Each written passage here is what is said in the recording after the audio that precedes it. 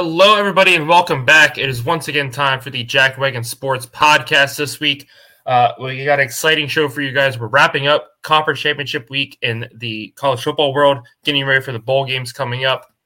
We're also going to talk a little bit of NFL and NHL as well. We're going to start with the NHL, just give you some quick headline updates.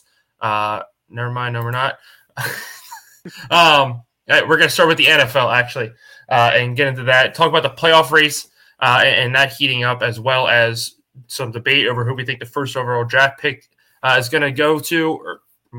We pretty much know who it's going to, but who the number one draft pick is going to be. So let's go ahead. We're take a look at the NFL playoff races as they sit so far.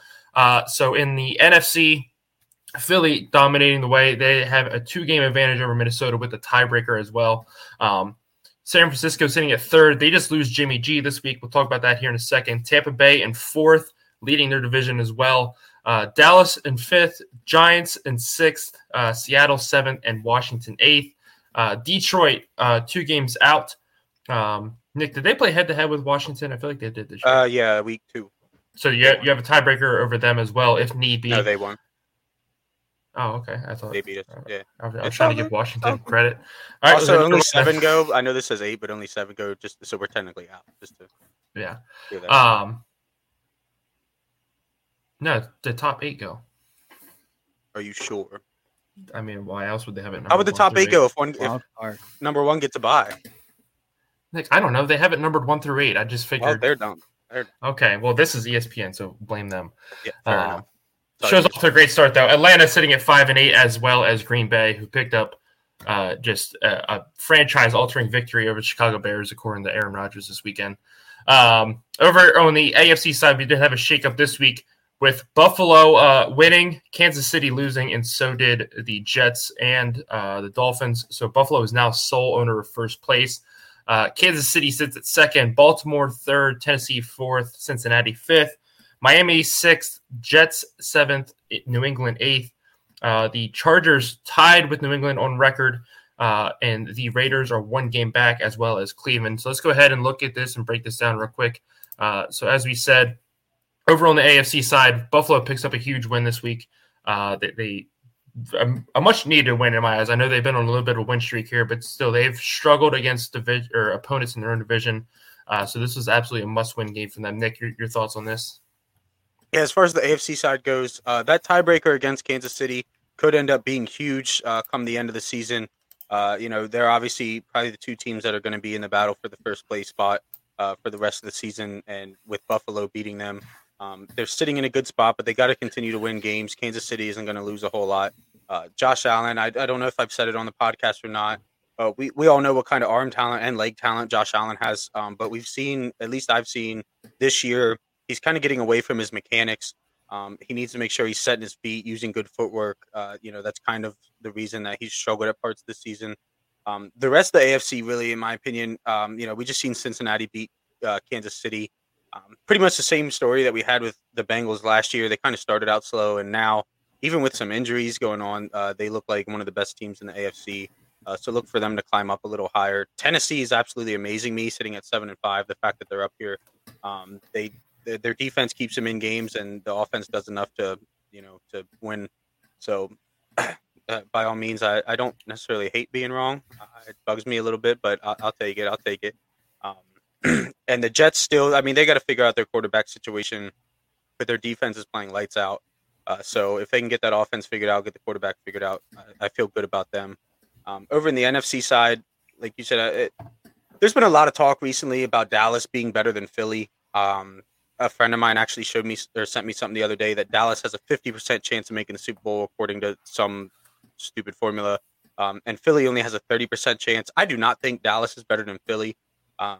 Philly has had some injuries on the defensive side, holding the defense back a little bit, but they look to get a lot of those back here coming up. And Dallas, to me, is just so inconsistent. We look at games where the defense, like last game, it took them 4 quarters to figure out how to beat the Colts, which is not a huge accomplishment. Yeah, they scored 33 in the 4th quarter, but 2 of those touchdowns came from their defense.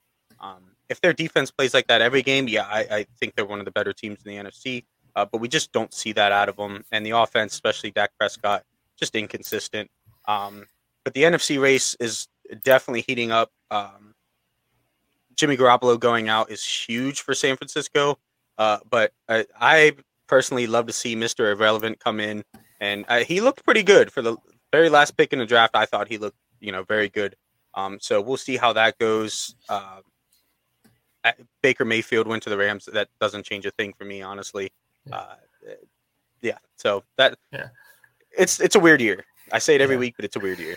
Yeah. I was a little surprised that the 49ers didn't try to go after Garoppolo try to get after Mayfield before the Rams did, just because, granted, Brock Purdy came in and he did really well. And that's somebody that, you could take into this week and see how he performs, getting his first full start.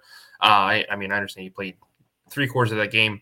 But still, you understand what you're getting with Baker Mayfield. That's going to be a very good backup option to have.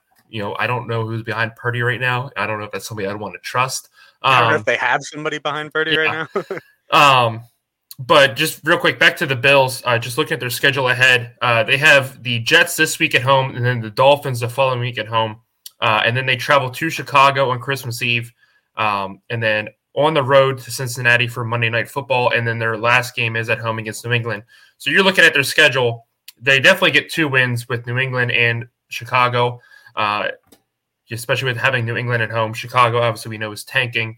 I think having the Jets and the Dolphins at home definitely swing those games in their favors. We'll have to see how it works out. But I think, like I said, getting those 2 at home definitely help. It was a close game against both of those teams on the road. The Jets is the only one I would say I'm worried about, just because when you're playing this late in the season in Buffalo, it's an advantage having that home field in the elements and so on. So I think they get a step over Miami there. But the Jets, it's New York City. It's not really that different. It's not that far away. But we'll have to wait and see how Mike White continues to perform. Slade, your thoughts on the standings and just the playoff races as a whole right now? Yeah, so in between my lagging here, I guess my 2 big points are the 49ers at quarterback situation, and then also Baltimore. Lamar Jackson's hurt right now. They don't know if he's going to be able to play this week. Supposedly the injury he has usually takes close to 3 weeks for someone to be back to gameplay ready. So I think it's going to be interesting to see if they fall to the Steelers this week, if that just kind of steamrolls them for the 2 weeks later till they can get Jackson back. If he has to sit out for the 3 weeks, they haven't really come out and said that he's going to sit out for 3 weeks or anything. They just have said that he's not practicing this week so far. And then with the 49ers, the same thing, but kind of opposite. I don't think that the quarterback really runs that team at all. I think that they could put Mr. Irrelevant in there and still make the playoffs and run deep. I don't think that that's going to really phase their team at all. I don't think that the quarterback was really the narrative for the 49ers. And then just to add to Nick's topic, I think that the Eagles, just in the playoff race in general, have shown that they're the better team. I think it's hard to figure out any formula unless you're drunk that puts the Dallas Cowboys at a better odds to make the Super Bowl than the Eagles. Yeah, I mean, it's hard to say that one team is better than the other when the other team has already beaten them. They've had some impressive wins since then, but still, until you beat them head-to-head. Now, granted, next time they play, it'll be at Dallas. We'll see how that goes, but I don't think Dallas is anywhere near the team Philly is, and they proved that last time they played. Be it to the Ravens quarterback situation, if it's pretty certain Lamar can't go this weekend. He's listed as questionable, but I doubt they play him. So that leaves Tyler Huntley as your backup QB, or Brett Hundley. That's not going to get confusing for the announcers at all. And you have Anthony Brown also, who graduated from Oregon last year. He looked really, all 3 of those QBs looked really good in the preseason. I was pleasantly surprised by how well Anthony Brown looked, especially after how terrible he looked under Mario Cristobal. But as we've seen, that's a coach problem. So I'll be interested to see how that situation plays out and what we get from there. Judging by what we've seen out of Huntley last season when Lamar went down for those couple games, if he can play like that, I don't think Baltimore takes too far of a step back. They might even take a slight step forward. I think that Huntley kind of brought an energy to that offense whenever he came in last year that I don't want to say Lamar, doesn't bring any energy, but it just seemed like sort of like Washington and Wentz versus Heineke. Heineke gave that team that energy. Everybody kind of rallied around him, and I feel like Huntley does that to the team, to the offense around him. So definitely something to keep an eye on. Yeah. Now we're going to shift gears and still stay in the NFL, but we're going to go ahead and talk about the number 1 overall pick this year. Now it's not locked up or anything yet, but most likely it looks like he's going to Houston, sitting at 1-10-1. Chicago is the next closest team at 3-10. Also, Denver is right there at 3-9 or 3-9. Excuse me. Both Houston and Chicago are officially limited from the playoffs, so I'll take it. I don't need another double doink heartbreak or anything like that, or Mims dropping 3 touchdown passes in the end zone against the Saints. Can't lose the playoffs if you don't make the playoffs. Exactly. But I mean, hey, give us a number 2 pick. I'll take it. But there's a lot of that nice linebacker you just got rid of. Yeah. There's a lot of talk about who was going to go first overall. I don't feel like the quarterback class is overly stacked this year. We talked about it a little bit before we hopped on here. So Slade, I'll start with you. Who do you think is the number 1 overall pick? First of all, do you think Houston needs a QB?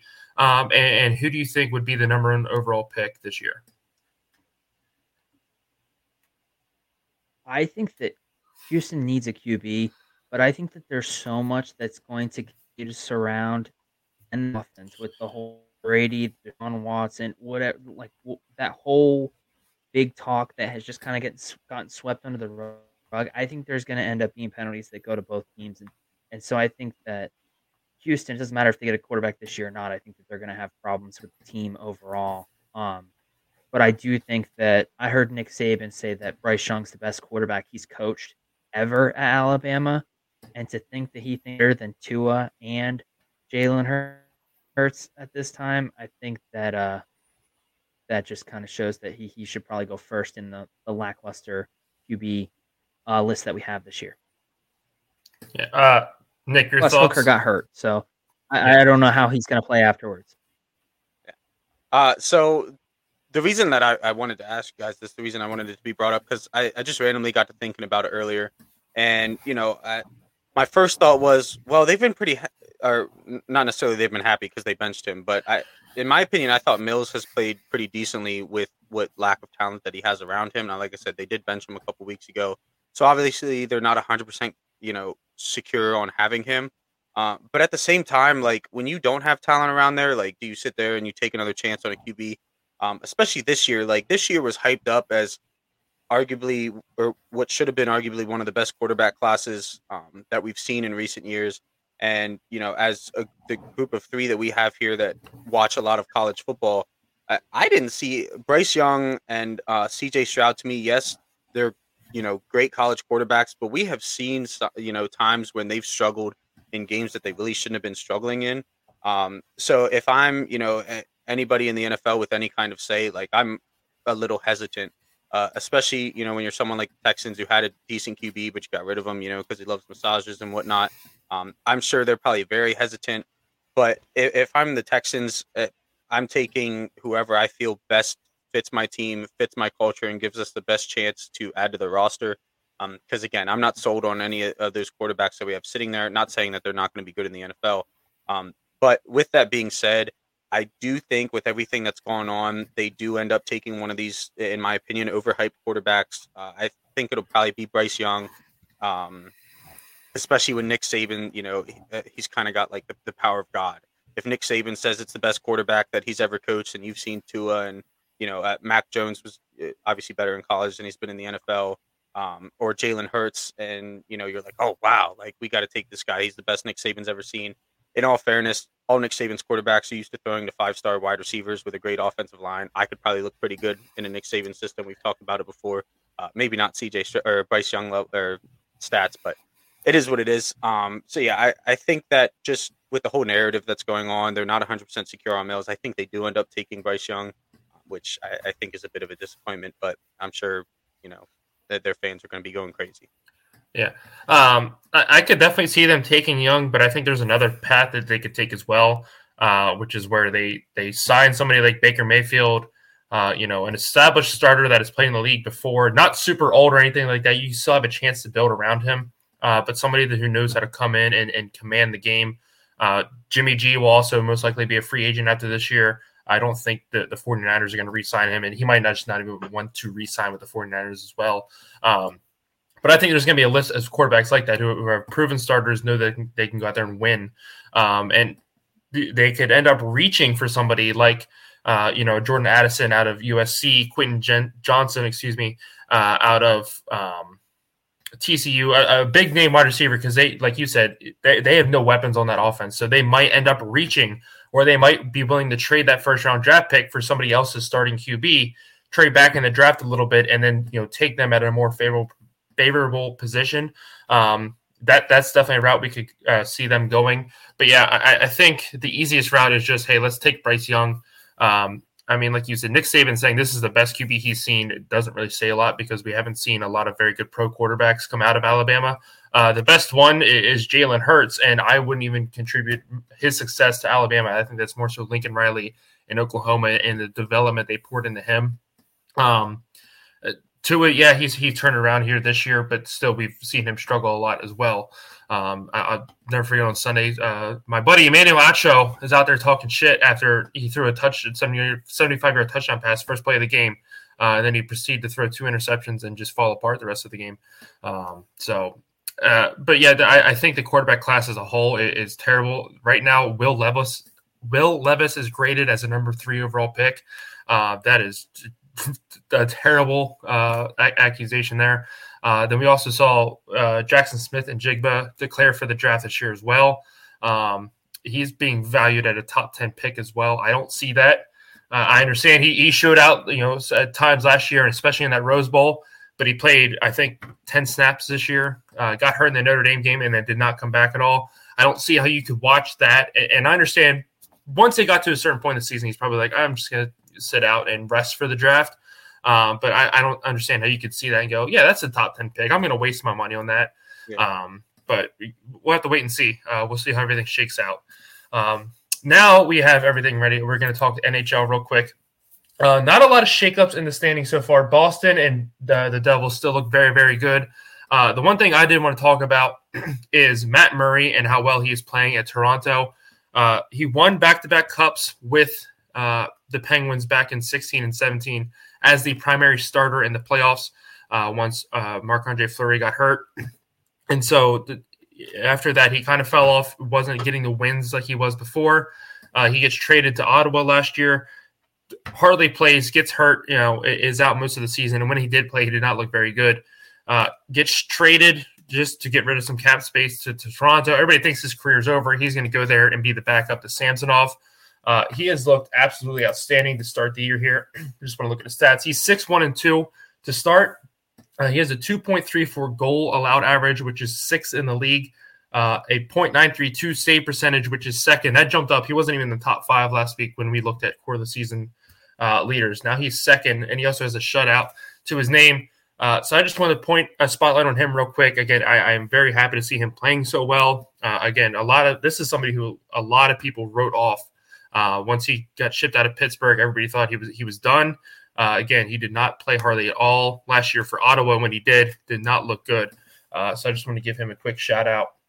And then just want to talk about, it was last night when I watched it. So this will go out Thursday morning. So the Tuesday night game, it's been a while since I've seen something like this, but I was texting you guys about it. Pittsburgh's playing Columbus. It's late in the game. Pittsburgh is up 3-1. It was a 4-on-4 situation. Pittsburgh just took a penalty to make it 4-on-4. They were going to have a power play. And I have never seen an announcer for an opposing team screaming at the coach of an opposing team as vividly as our announcer was last night at the Columbus Blue Jackets head coach for not pulling his goalie and sending out an extra attacker for the 4-on-4 faceoff in the opposite zone. He's like, listen, you get possession, you have a 5-on-4 power play still. Waited until the puck was dropped. The goalie starts skating off the ice.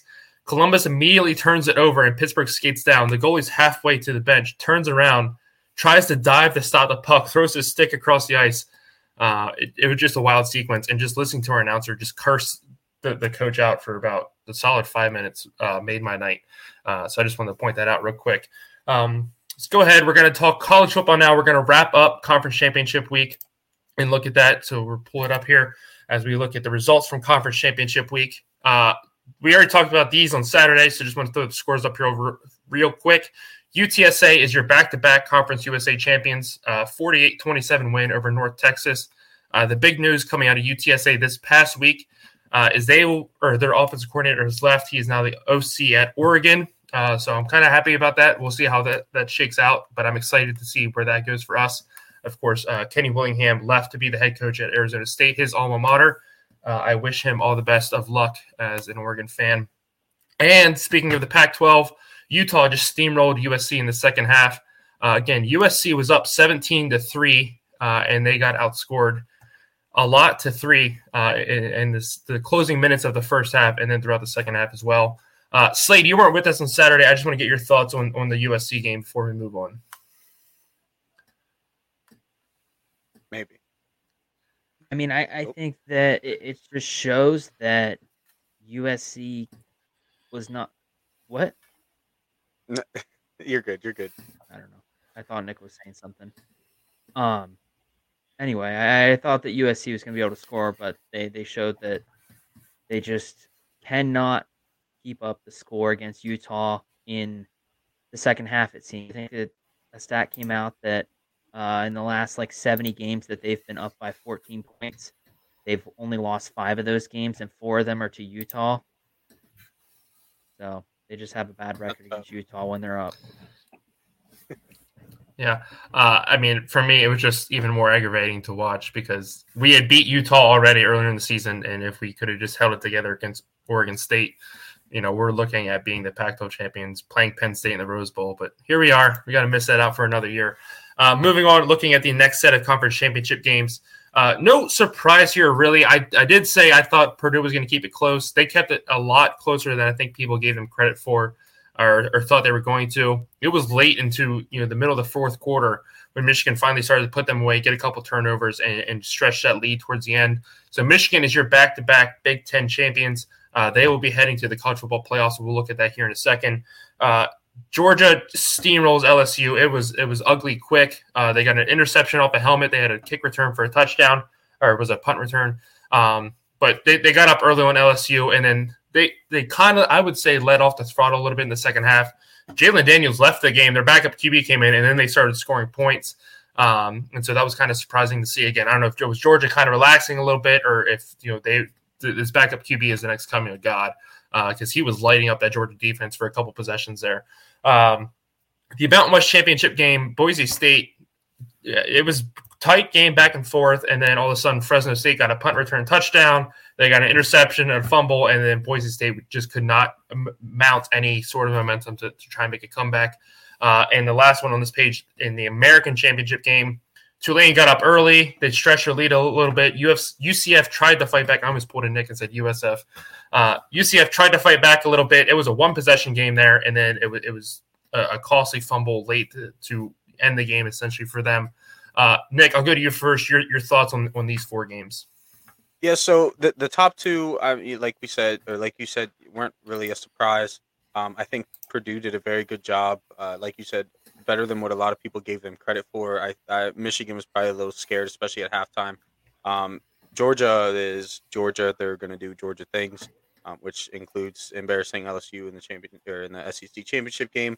Mountain West game, that was a great game. I didn't get to watch the whole thing, but it seemed like every time I tuned in, there was just drama or just built up, like you knew something was going to happen. It was a great game, and Tulane.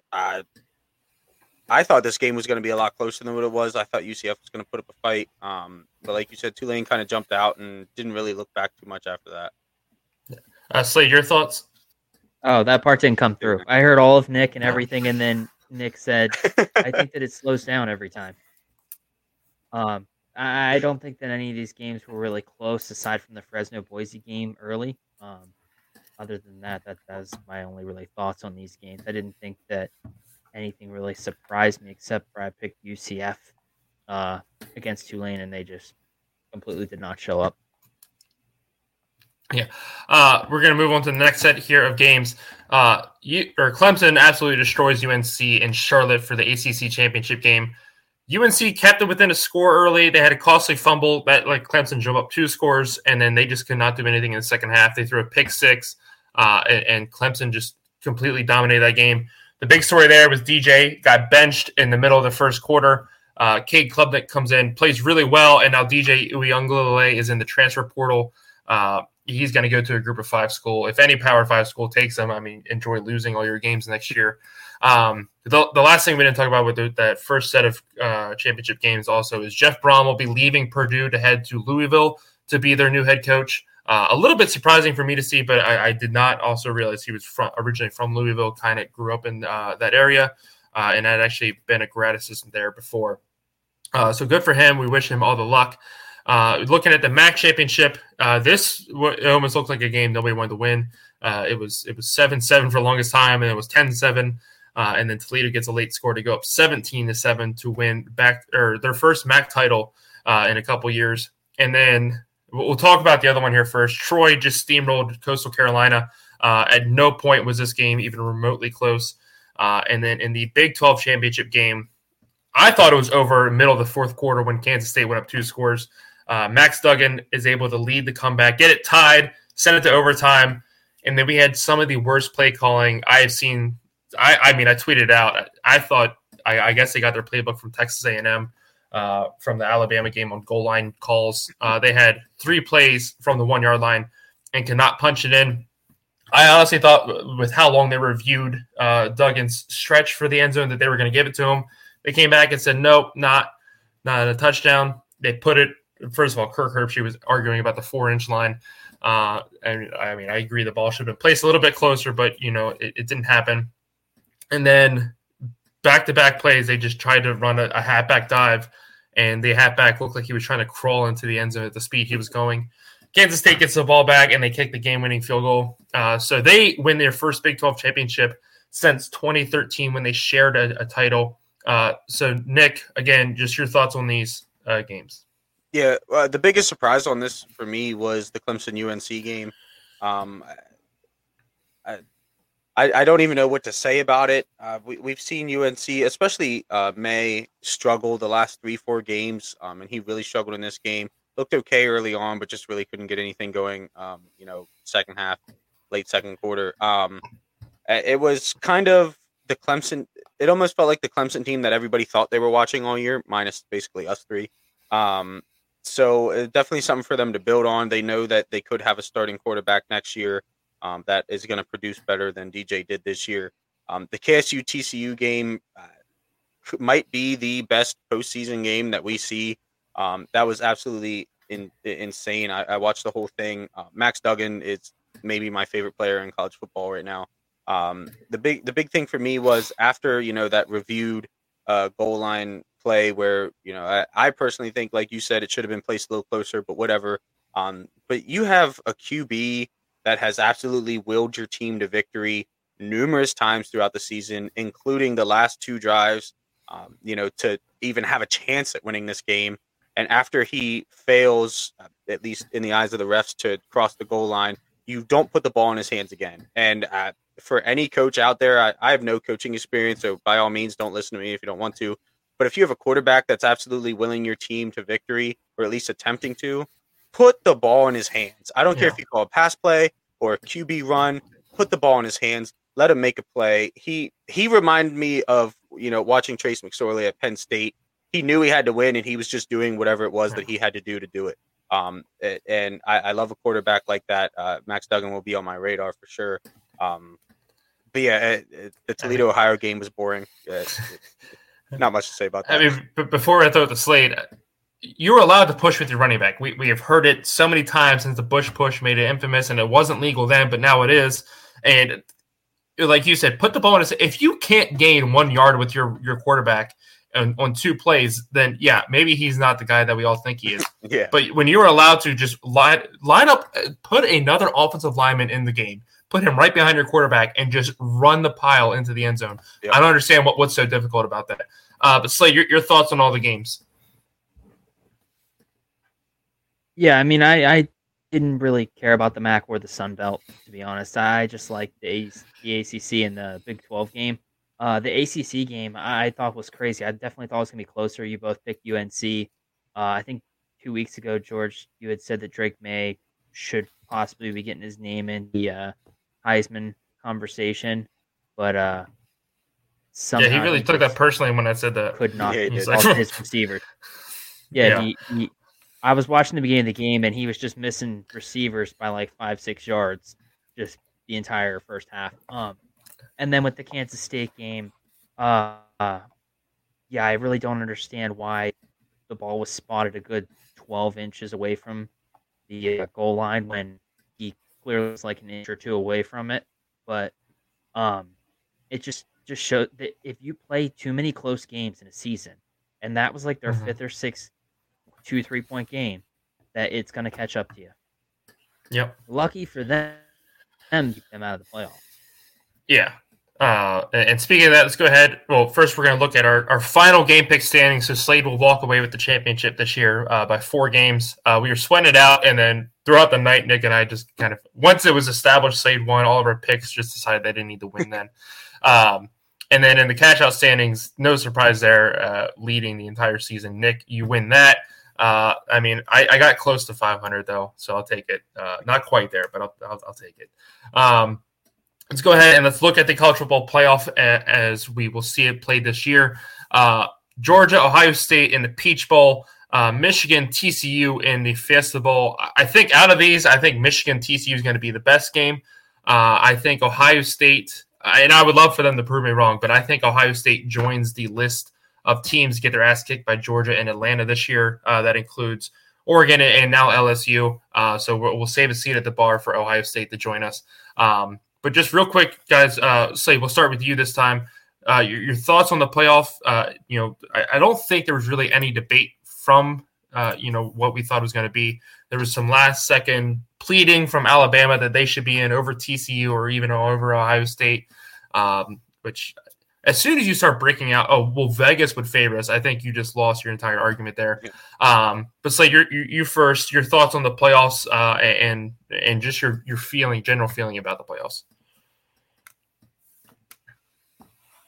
Yeah, I mean, the biggest thing is, when are we going to stop prioritizing Georgia and Alabama when it comes to giving them just random home games like 70% of the season? I mean, this is the second time they'll play in this same exact dome this season. Third. And championship game. Like, it's just crazy to me. Is it their third? Yeah, they played Oregon and LSU here. Yeah, so it's to me. I think that, I mean, we've all noticed it with Alabama over the years, and that they've gotten a little favoritism once or twice pushed into the playoffs, because how you can have a playoff without Alabama? You need the viewership. But and now we're just seeing it with. I mean, I really think they should have flipped the bowls. But anyway, made sense because Georgia's not playing the bowl right next to them, and people would have complained about that. I agree. I think Michigan TCU is going to be the more likely game. Yeah. No, I definitely agree with your thoughts that it shouldn't necessarily be. I understand the number one seed gets the preference of where they would like to play and so on. But yeah, I agree. You shouldn't be allowed to basically play in your backyard. And it sucks that, it's just the fact that the Peach Bowl Atlanta's less than an hour away from Georgia, and I get that. But yeah, I definitely think it should have been that they had to go to the Fiesta Bowl this year. But the committee is going to be committee. Nick, your thoughts on the playoffs? Yeah, so first thing I want to spit out is I can't wait for Ohio State to lose. They got pushed into the playoffs by USC losing, and their fans went nuts like they deserve to be in there. I think they're a good team, don't get me wrong. Obviously, I don't have a whole lot of room to talk. They beat Penn State. But nonetheless, I just there's one in particular that I'm pretty sure you both know that I can't wait to not see him on Facebook when they lose. But yeah, the Michigan TCU game definitely has me intrigued. To me, it all depends on what Michigan defense shows up, or for that matter, what Michigan offense shows up. We've seen both sides of the ball, kind of have their down times within the season. Luckily for them, never throughout a whole game. They managed to, there was a couple games that were closer than they would have liked, but they managed to win them, get out of there. TCU, we've said it multiple times, and it came back to bite them last week. They cannot start out slow. At the very least, in the first half, they have to be matching Michigan. If not, it's over, because by the time their defense gets worn down, Michigan's just going to run all over them. But it's definitely an intriguing set of playoff games. I think that the right four are in here. just to kind of touch on the whole Nick Saban thing. Look, you are respected as one of, if not the greatest college football coach of all time, depending on who you ask. And you're literally out there begging for the committee to put you in a playoff that you've been in more times than any other team. Just a guess, but I'm pretty sure that's probably accurate. It's pitiful. That this is only their second time missing it. Yeah. So, it just, I don't know. I lost a lot of respect for Nick Saban after hearing that. Especially, Vegas. Who cares about Vegas? Vegas. I don't have a problem with him arguing to put them in, because listen, you at the end of the day, you have a responsibility to your players and to your fans, whatever, to argue like, hey, if you're going to put another team in that's not a conference champion, like look at our resume, and like Slade made very good points about we should still consider them because their 2 losses are on last second plays, on tough road environments. And I like I said, I don't have a problem with him going out there and saying, hey, we deserve to be in there. Because, again, you owe that to your players and so on. You're going to get so many more players to quit on you so fast if you're not out there arguing. If you're going to sit back and be like, oh, well, we'll see what happens here. And you're not going to – so I don't hate him for going out and saying, hey, we need to be in here. Again, my thing is – why did he need to bring Vegas into that argument is my biggest thing. There was no need to do that, and that's just where I kind of got upset with it, where, like, I understand he was trying to make an argument, but the second he's like, well, let's look at Vegas. Vegas would favor us if we played these other teams. No, you can't do that. Like, that's where I drew the line. That's what made me upset about it. The big thing for me about it was if it was any other coach in the country, I probably would have been okay with it. I would have been like, yeah, he's doing the right thing. But this is the same man who last season went – 11-1, or no, that wouldn't make sense. It would have been 12. Yeah, he was 11-1. Was it? Yeah. Did he lose in the playoffs? I thought he lost they lost to Texas A&M. 11-1 going into the playoffs. That's right. Yeah. Okay. So whatever, and called it a rebuilding season. Most teams would kill to have an 11-1 season, and he called it a rebuilding season. Now he goes 10-2, and he's sitting there begging to be in the play. Like, it just. I've said this multiple times. I think that Alabama and the Nick Saban era is slowly working its way downhill. Teams are starting to spread out a little more. People are going to Georgia over Alabama a lot, and there's a lot of prospects in Alabama going elsewhere. Not saying that they're going to be a bad team. They're not going to be, down. I almost said playing Colorado, but Colorado's about to be a really good team. But I just don't think they're going to continue that dynasty that they had, or even anywhere close to it. Especially with Georgia, I think LSU's on the right track. So we'll see how that goes. I don't know. It just hit me the wrong way because it was Nick Saban. He's normally not an excuses guy, and to me, it sounded like an excuse from him. So we should expect Alabama to come out and go 12-0 next year, but we'll see. Yeah. Moving on, we're going to go ahead. We're going to look at bowl season briefly here. Now, Saturday morning on Out of the Tunnel, we will be back for our final regular episode of this year. We're going to break down Army-Navy. We're also going to go through each individual bowl game and break those down for you guys and make our picks for them as well.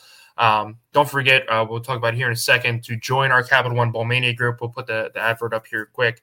But before we do that, I want to talk to you guys about what bowl games are you guys most excited for, least excited for, with bowl season getting ready to start just next week. Like I said before, this is my favorite time of the year. I think I love bowl season more than most of the regular season.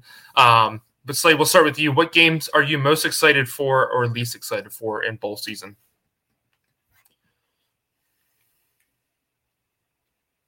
I think that I'm most excited to see the Orange Bowl. I forget what bowl Texas is in, but that bowl, obviously. The Alamo Bowl. And then the New Year's Six, I think, is – yeah, I think the New Year's Six is just always going to be the one that you get the most people that want to watch it. It's going to be the one that's broadcasted everywhere. I mean, I think that's what I'm most excited to see, Year Six. Yeah. Real quick, I'll give mine. This is going to sound dumb. I'm excited to see the Cure Bowl. UTSA versus Troy. There's the two teams that are ranked. That was an honorable mention. These are two teams that are ranked now inside the top 25, both conference champions. So I'm really excited to see that. I would have liked these two teams to play other teams, maybe Power 5 schools, to prove just how good, these Group of 5 schools are. But here we're going to get to see them play each other. I think that's going to be a very, very good game. I'm excited to see that. Other ones I'm excited for, I'm very excited for that Alamo Bowl, like Slade mentioned. I think Washington, Texas is a very good matchup. I think that's going to be a great game down in the Alamo Dome. And then I don't want to say the entire New Year's Six because I'm not super stoked about all of the New Year's Six games. But the Sugar Bowl and the Cotton Bowl are the two I'm most excited for. I obviously think Penn State Utah is going to be a good game, but I know I'm going to let Nid talk about that. But with the Cotton Bowl, you have Tulane getting the opportunity to go out and show how good they really are against a very good USC team still. Now, if Caleb Williams is able to play, that's going to make that matchup that much better. If he's not, still, I think it's a statement game for Tulane to go out there and have a chance against a premier program. And then with the Sugar Bowl, you have Kansas State, who has resurrected their season. They just won the Big 12, and now they get to play Alabama. Alabama's backyard is Louisiana. That's going to be a heavy Alabama crowd. But I'm excited to see Kansas State play them.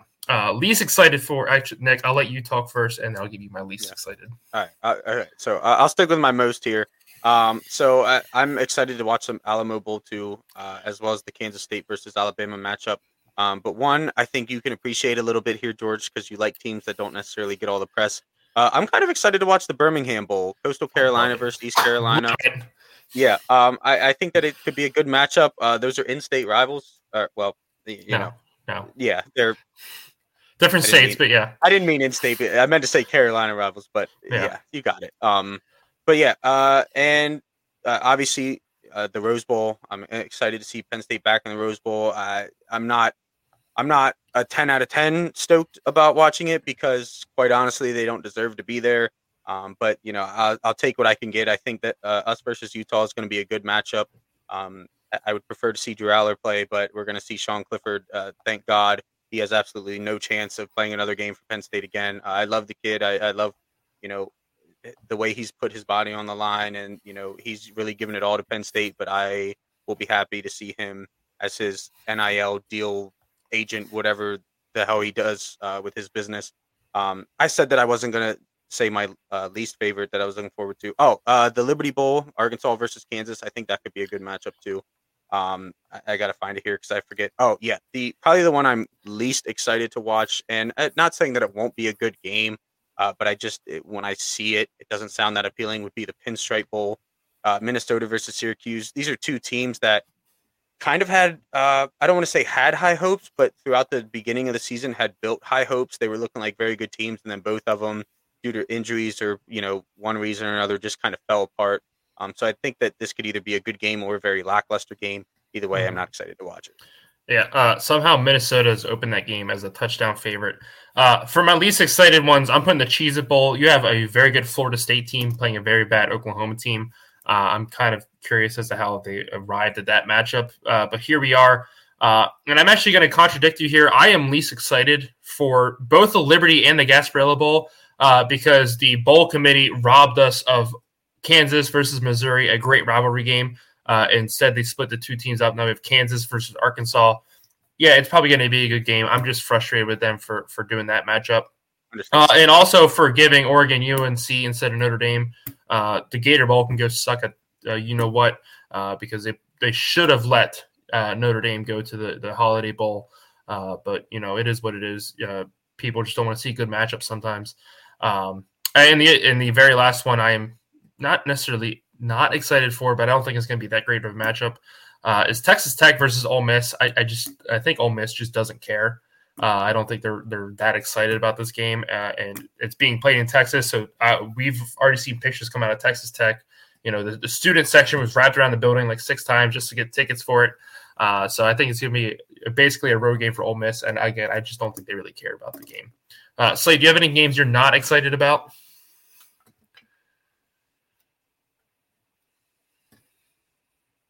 Yeah, I think the WASP is the one that I'm least excited for because it's Louisville versus Cincinnati. Mm-hmm. I was looking through the bowl games and he just stopped and I was like, huh? Yeah. Don't know if you guys can hear me anymore. So no, we got you. But yeah, and I will say this before we wrap up the show. Stop putting bowl games in baseball stadiums. If we're getting to the point, that we have to put football games in baseball stadiums, we're getting too far. I understand Fenway Park and Yankee Stadium are historical sites, but stop. I don't want bowl games there. I think it's just dumb. Play the Pinstripe Bowl across the street at the Giants and Jets Stadium. Play the Fenway Bowl at Gillette Stadium. I don't care. There's no reason to have these games at baseball parks. I think it's just stupid. It's terrible for viewing. It's bad enough when hockey teams do it. I hate when football teams do it as well. But that will do it for our show for this week. We thank you guys very much for checking us out. As always, don't forget to join us Saturday morning live. I did forget to go over this real quick, actually, so we'll talk about the Capital One Bowl Mania contest real quick. So $75 grand prize this year. So make sure you guys go enter. Here are the rules. You get one entry per person. You must be following us on any of our social media platforms. That's Facebook, Twitter, Instagram, or TikTok. Our link tree is in our YouTube bio or any of those bios if you need to go check us out. If you want to know where to find those Instagrams, social medias, it's scrolling at the bottom of the page all episode long. So make sure you go check that out. Make your handle a social media tag, whatever you want to call it, handle. So that way we can notify the winner a little bit easier than we did last year. I think it took a month for the person to finally reach out to us. It is a free entry, though, and just have fun. We look forward to doing this contest for years to come. So make sure you guys go enter for your chance to win $75 and compete against all three of us. I think that'll do it. Have a great rest of your week. See you Saturday morning where we break down all 41 bowl games, 42 actually, I'm sorry, and get you ready for bowl season and the Army-Navy game as well. Have a great rest of your week, guys. See you guys.